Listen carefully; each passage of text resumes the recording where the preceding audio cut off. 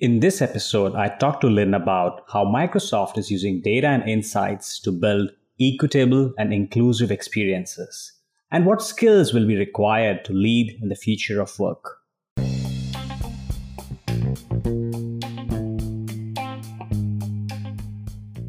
Hello, and welcome to the Human Works podcast. And this is your host, Anish Lalchandani. The future of work is uniquely human. On this show, I take you on a journey to explore different perspectives, to learn, grow, and thrive. I'm delighted to welcome Lynn Dang to the Human Works podcast. Welcome to the show, Lynn. Thanks so much for having me this morning, Anish. Wonderful. As we start talking about some interesting topics around, future of work, inclusion, before that, can you introduce yourself and, share with us and our listeners your career journey? Wonderful. Well, firstly, thank you for having me. So I'm Lynn, and I am the HR lead for Microsoft Singapore and Vietnam. So I'm based here in Singapore and have been for the past 2 years, but I've been with Microsoft for 4 years. And so my previous role at Microsoft was the head of talent acquisition for Microsoft Australia. But I've actually been in the tech industry. I kind of tried to stop counting, but it's actually been about 17 years now. So I actually started, people quite laugh at this because, normally when you come from an HR background, you have years and years or decades of experience, but I actually started my career as a technical specialist. So my very first job in the tech industry was actually going out to supporting our financial services customers in Australia, like Amex and NAB and MLC. And at the time, this is before cloud services, they had on-prem servers. And so I had this is before the age of mobile phones, I had a little pager that I would have.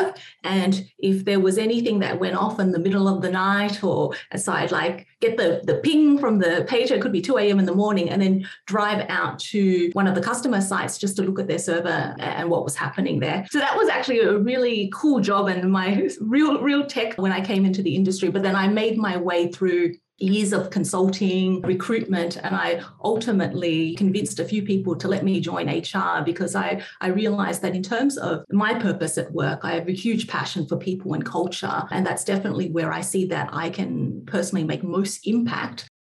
So Lynn, I think we almost spoke almost a year ago. I remember we spoke at this Microsoft Reinventing Work Summit. So how has it been in the last 1 year? How have things changed, evolved at Microsoft? It's quite interesting, isn't it? Because I think when we approached 2021, a lot of us thought that may be the end of the pandemic with vaccinations. But what we've seen is actually the world has some, countries have started and then gone back into lockdown. Now, as you and I are recording today, we have the Omicron variant that I think scientists and doctors are still thinking about what's the implication. So what we've seen is ebb and flow. I think what we know is that it's an uncertain world, but maybe there are a few things. I think from a Microsoft point of view, we're just looking at the data and learning as we go and sharing and learning from others. But there's probably two things that we're seeing that really will affect how we think about the future of work. And the first one is this thing called the hybrid work paradox. So what we did is we looked at data, across industries and across many different countries as well. And even when we drill down into individual country data, it correlates with what we're seeing. And this is from an employee point of view, is that about 70% of employees really want flexibility. So when we move into a post-pandemic world,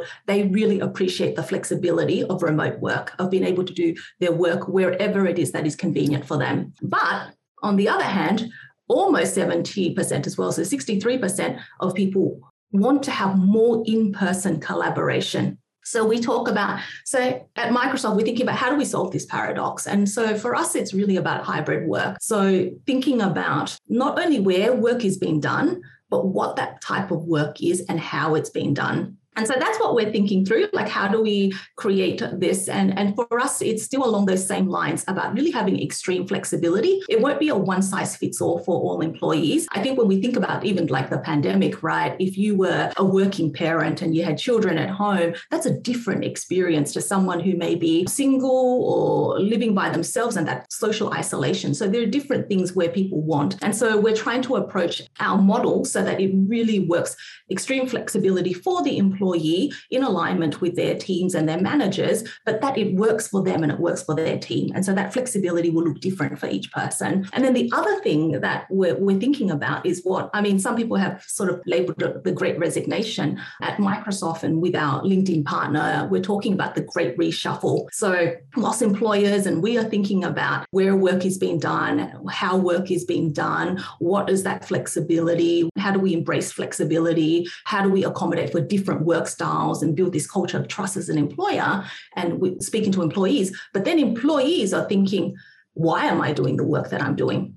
After 2 years of this pandemic, a lot of people are saying, and I'm certainly hearing it from our employees, is the work that I'm doing contributing to something bigger than myself? And it comes down to purpose. And so we're seeing more of, employees thinking, and they're thinking the why. And so I think that is really, when we think at Microsoft, that's going to really define the future, this relationship between employer and employee. And then how do we then, and as we know in HR, if an employee will vote with their feet, like if we think about talent attraction and retention, if it's not working for them, they will vote with their feet. So I think as a business problem, that's what we're thinking about. But the opportunity we've seen have been immense around hybrid work. And so I'm really excited about hybrid work and the future of work. And I think we're already in it now in various stages. And then we have to build flexibility into our people, our processes and the places that we work to make sure that it's working and we're learning and we're able to iterate as we go as well.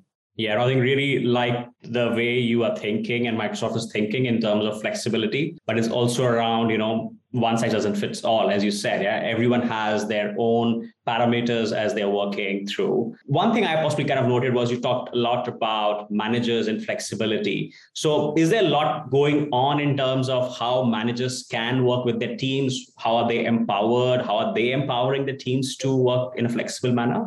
So at Microsoft, we have sort of we introduced this framework for all managers a few years ago called the Model Coach Care framework. Mm-hmm. And what it is, it's role modeling for your teams and the company's values and how they want to work and things like where they work, etc. But then there's coaching. So really, sometimes as a manager, managers often feel the pressure to give answers when employees come to them. And so we've really been building our coaching muscle, like to ask really inquisitive questions to help your teams think about how it is. And then care, which is really caring for their well-being, caring for their career development. And I think if anything during the period of the pandemic taught us is care is the currency, like care is a currency. And so we've been working with management community and sort of thinking about what does care mean in a hybrid work sense. And, care during the pandemic was really about well-being. We really doubled down and said, and like I mentioned earlier, like everyone is experiencing the pandemic in really different ways. There are employees who may not have the right setup at home.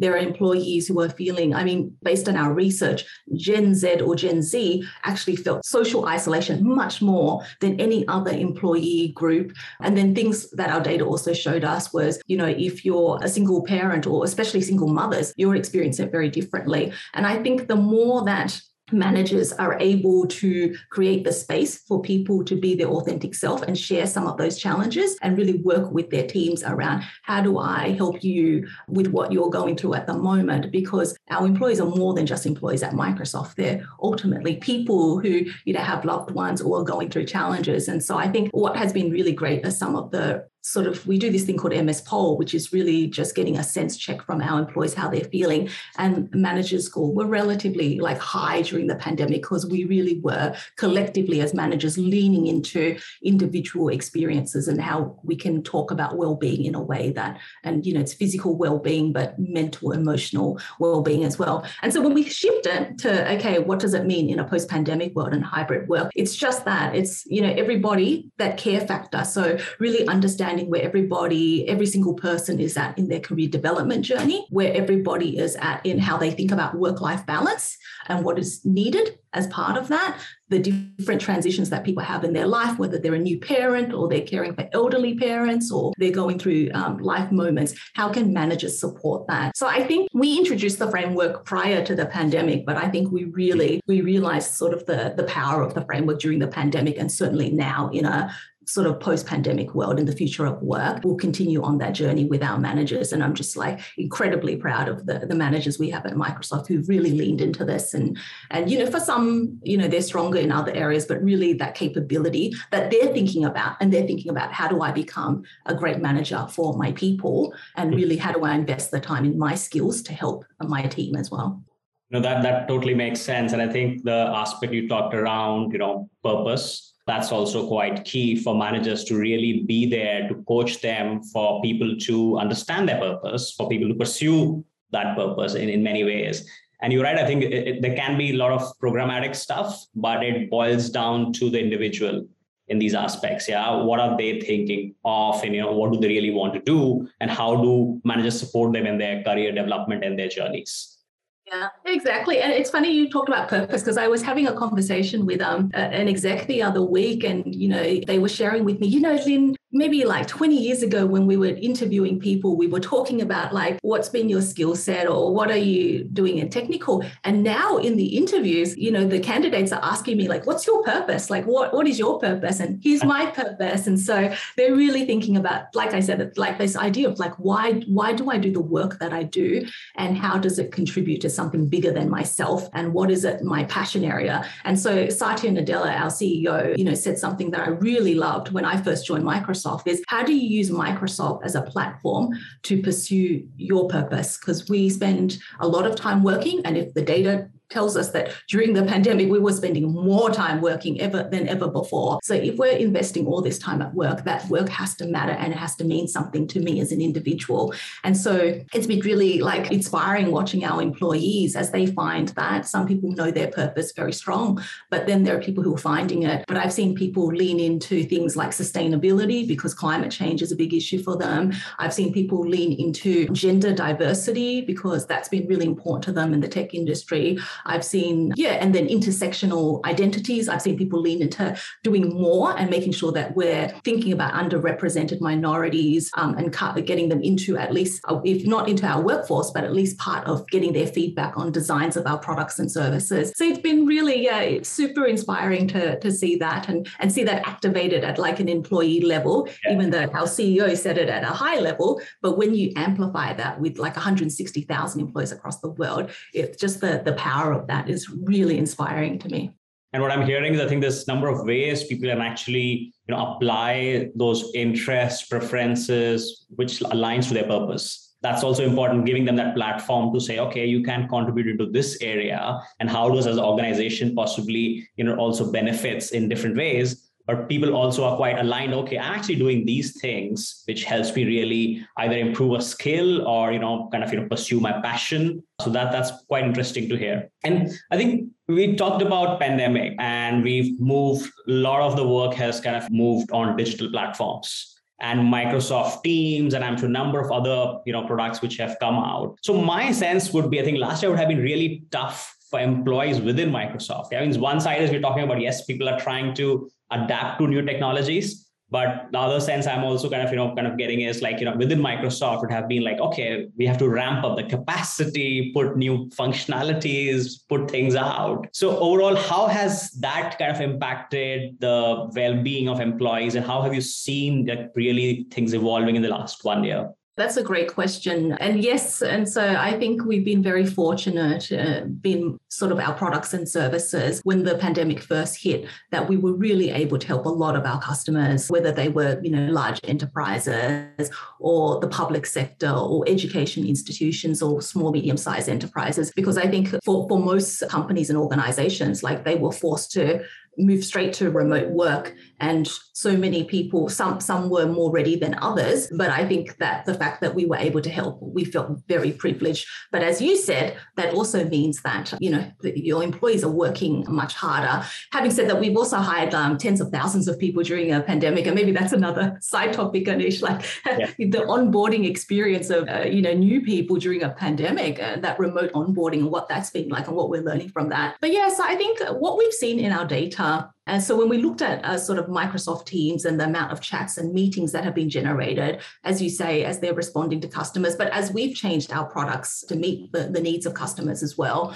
and design, we have definitely seen productivity gone up. So there are data points that, meetings, back-to-back meetings have increased. People definitely sending more chats to each other. And actually once we were, I think about March, April, when the pandemic first hit in 2020, that really spiked. So I think people were like, okay, we're all like in our home office now, we're in our kitchen, or where are people working? But the way that we can stay connected with each other is through digital platforms on Microsoft Teams. And so they did that. But of course, everything increases with it. And so when we looked at it, we saw productivity increase, but then we also saw work-life balance scores decrease. So as productivity increased, we saw work-life balance. And I think a couple of things, and this is the stuff that, we're still trying to understand a bit more, and how do we then, and for us, it's thinking about how do we actually use our technology to help with well-being. So the first thing is, yes, we definitely know there's well-being challenges at the moment because work life, we, all of us, and myself included, have gotten into some bad habits at the start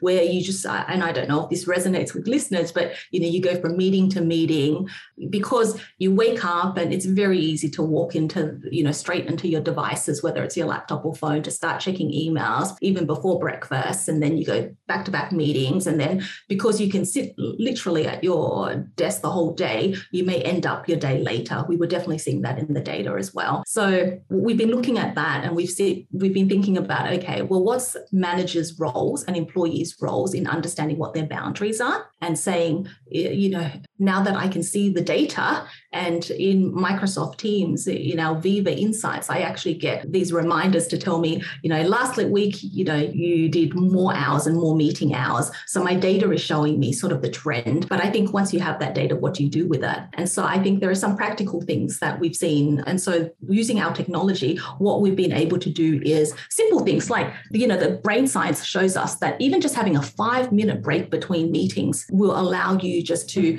decompress, and it increases your well-being. So what we've done now is that instead of meetings that go on for 30 minutes or 60 minutes, they just default to 25 minutes and 55 minutes. So you don't even need to think about it as you're building in your day, that you will naturally get those breaks. So that's like a simple way of, how technology is and how we're evolving our products to really tackle this issue of digital exhaustion that I think we're all feeling, and the data shows that. And then other things like being able to put in focus times. So really, you block in focus times and more focus times during your day, you will actually have better well-being scores overall. So now at the beginning of the week, your calendar, you can just automatically say, and the way that I've been doing it as well is just automatically blocking in focus days every day. And then other things like it. And then if you're really, really advanced and you really want to try this, what I really love is that we've integrated Headspace, which is a mindfulness app, into Teams as well. So I do one at the end of the day. And I've been doing mindfulness for many years now, so I'm a huge advocate. But for anyone who is a skeptic or a cynic, give it a go. But I think really spending time to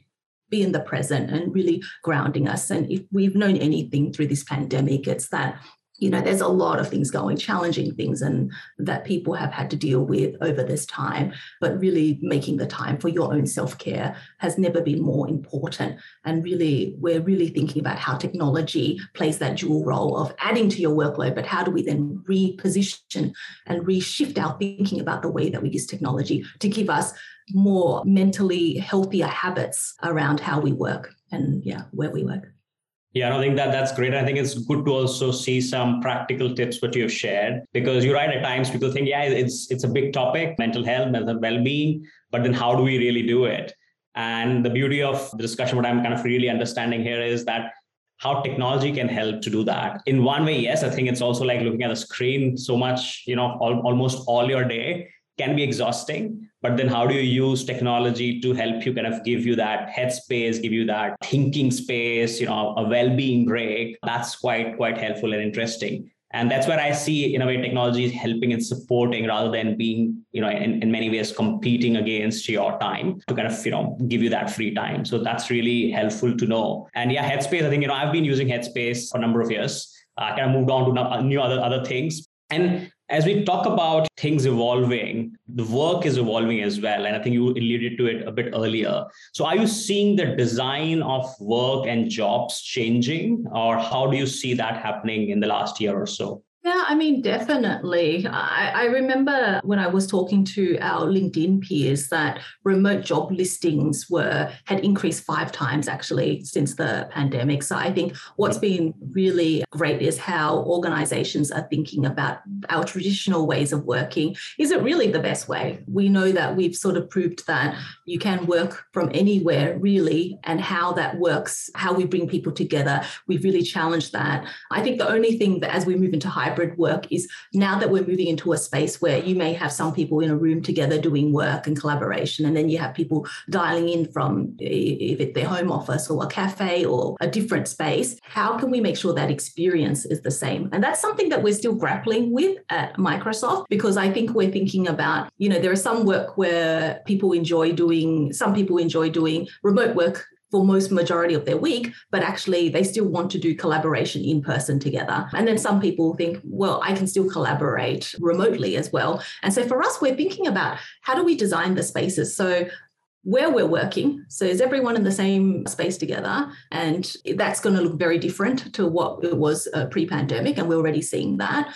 2, how we're working together. So is it going to be a digital platform or is it a physical space? And then the third thing is like why people are coming together. If they are coming together, why are they coming together to do that work? And so we're starting to look at that. And so really simple things like, already we're starting to have teams, as particularly say in our China office, where they've been sort of open for quite a while now. We still have people come into the office doing work. Then we've got people outside dialing in remotely. They're still on the same platform. So how do we create that experience so that it's inclusive for everyone and everybody is having that same experience so that you don't? I think one thing we didn't do well pre-pandemic was giving that same experience and thinking, how is that experience for someone who's dialing in from a different location? So we're thinking about sort of that physical space and that virtual space and how do we create that inclusion. But, so much of this is not about the technology or the physical space. It's about the behaviors. It's about the agreements that we have. And so, it's a topic I'm very passionate about, which is inclusion, which is around when you're in the biases that we have when we're in a room with someone is you tend to look at them. So some of the things that we're thinking about is, okay,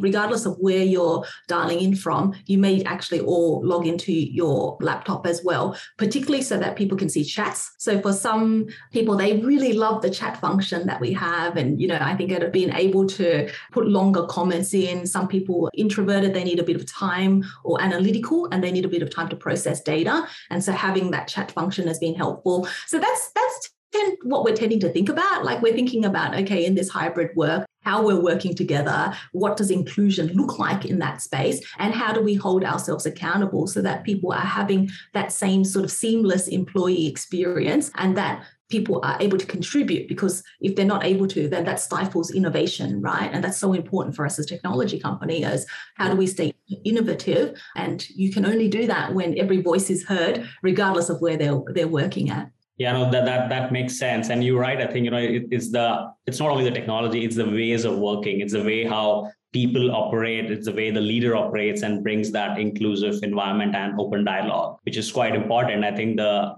point you also raised around collaboration is key. Yeah. So platforms can help, but it's also up to the individuals and the groups. So in many ways, I also kind of, usually think, yes, it's a lot to the leader, but it's also about in the future, it's maybe self-directed teams, and then how does a team operate, and how do they actually, co-create that new ways of working, which can really support them in operating in different aspects. And the trickiest part, you're right, I think everyone is trying to figure out is the hybrid and the inclusion aspect. Because it was easier when people are in one location. It was easier when everyone was, remote. I think the tricky thing comes in when it's actually hybrid, and it would be, as different employees have different needs and the flexibility for doing that. Yeah, I mean, here we've been talking about how do we create those equitable, inclusive experiences, and the design has to start with the people that are not in the room with you. And so I think that's been, and I think that sort of our D&I journey has always been the same. Like, what are the voices we're not hearing? How do we amplify that and make sure that we're hearing that? So whatever we design for, it's inclusive of everyone's experience. But I think that's just something we're very intentional about as we think about both how we run team meetings, but how we think about our products and services. Yeah, that's true. And talking about, future of work, we talked about how people operate, but in terms of the skills required for, evolving nature of jobs and work. That's a great question. And my answer will be honestly it may not surprise you, but they're truly very sort of human skills. So I think the first one that I think of is sort of empathy. And I think this was with our leaders. We often talk about leading with empathy. This could be with our customers. It could be with our employees. It could be with our teams. And what it means, and I think for us, it's really being able to think about the experience of your customer or your employee and really sort of asking the right questions to understand where they're coming from so that you can really understand their perspective and put yourself in how they're feeling, what they're seeing, what they're feeling, how they're thinking about it. And only with true empathy, I think, are you able to address it. And I know, we talked about the complexity of hybrid work and how we're going to create this space where everybody sort of thrives in the hybrid work. But we know that it's complex. It's not an easy issue to solve. That's why we have so many, looking at the data and so many conversations with people and learning from others. But I think what we've known is that empathy, and that ties back to the care factor that I talked about. Care is the currency, because, truly caring for people, that leads to the empathy that you need and being able to listen. And so that's the first one, which I know is not a technical skill. I think maybe your listeners are thinking she's going to say a technical skill, but no, it's empathy. And then I think the second one that I really encourage, and certainly at Microsoft, we've been doing this, is we've talked about moving our organization to a learn-it-all mindset. And what that means on an individual level is really having that learner mindset that every day. I think I had one of our, I listened to Andrea Della Matteo, one of our corporate vice president for APAC here, say that she called it an intern mindset. So how do you stay curious and learn all the time? It could be learning about new technologies. I mean, look at the pace of innovation, even in the last couple of years. We know that will continue accelerating. Organizations will, and the technology will accelerate. So yes, learning about the new technologies out there. But I think just learning about, other things in general, just staying that curiosity and really leaning into your curiosity and learning about other people's experience or picking up new soft skills. I think building that will be an important one. And for people like myself who've been in the tech industry for like almost 2 decades, so many of us, walked in with a fixed mindset first. So for us, unlearning that fixed mindset and really leaning into curiosity and learning from others has been really a humble but very rewarding experience. So I always even tell myself, like, every day, what are you learning? What's something that you learned? What have you failed at? And what will you learn from that to keep that appetite and that curiosity alive? And then the third thing is an interesting one. I don't know if this will resonate with the listeners, but I really thought that communication skills were so important, even before the pandemic. But during the pandemic, I really thought being able to communicate with clarity and with empathy. I saw that some really strong leaders were able to do that across cultures, across geographies, but also across different platforms. I mean, you and I are doing this podcast, entirely virtually. So really the ability to communicate in a virtual environment. And when you think about hybrid, for leaders too, and even as we're communicating, being able to build authentic comms across, the people in the room with you, the people who are outside dialing in on a digital platform, that's so important. And it's something that I think some people have struggled with. And so I think the importance of communications and being able to communicate, whether it's a one-to-one or one-to-many in different environments, is going to be a really important one for leaders. We saw it at the beginning of the pandemic. When that pandemic hit, people were looking to their leaders to say, what's going on? What's going to happen? Yeah. And I think communications was so important during that. And I think that will continue into the future in this hybrid working environment we have. No, really, really great to kind of hear from you on this topic. Yes, I'm assuming some people would be thinking it's AI and ML, possibly. We are not talking about those things here, but empathy, learner's mindset and communication. I think you're right. I think some of the human skills are actually going to help us to really lead in the future of work. Technologies will come and go. People will learn. People will relearn. So you're right. I think you've possibly learned from pager days to I don't know what's the latest coming up now. Wonderful. Lynn, it has been lovely speaking to you. I think I really enjoyed the conversation. How can our listeners reach out to you? I am on LinkedIn. So if people want to, it's quite funny because often people say to me, oh, I saw something, I saw you on LinkedIn first before anything else. So maybe that's got greater reach than my physical presence. But yes, listeners can reach out to me on LinkedIn and they can do a search on Lynn Dang Microsoft, and really happy to connect. And I share some of this throughout my LinkedIn articles and with my updates as well. And I would really love to learn from the listeners as well. So, I think we're in it together, all of us. And so we're learning as we go, and we're looking at the data, and we're listening to our employees, and we're learning from each other. So I think it's an exciting time for organizations as we lean into this. And I think it's really something that I'm very optimistic and hopeful about in the future of work. But thank you so much for having me, Anish. I really enjoyed this conversation and really look forward to listening to more of your podcasts as well. Wonderful. Thank you, Lynn.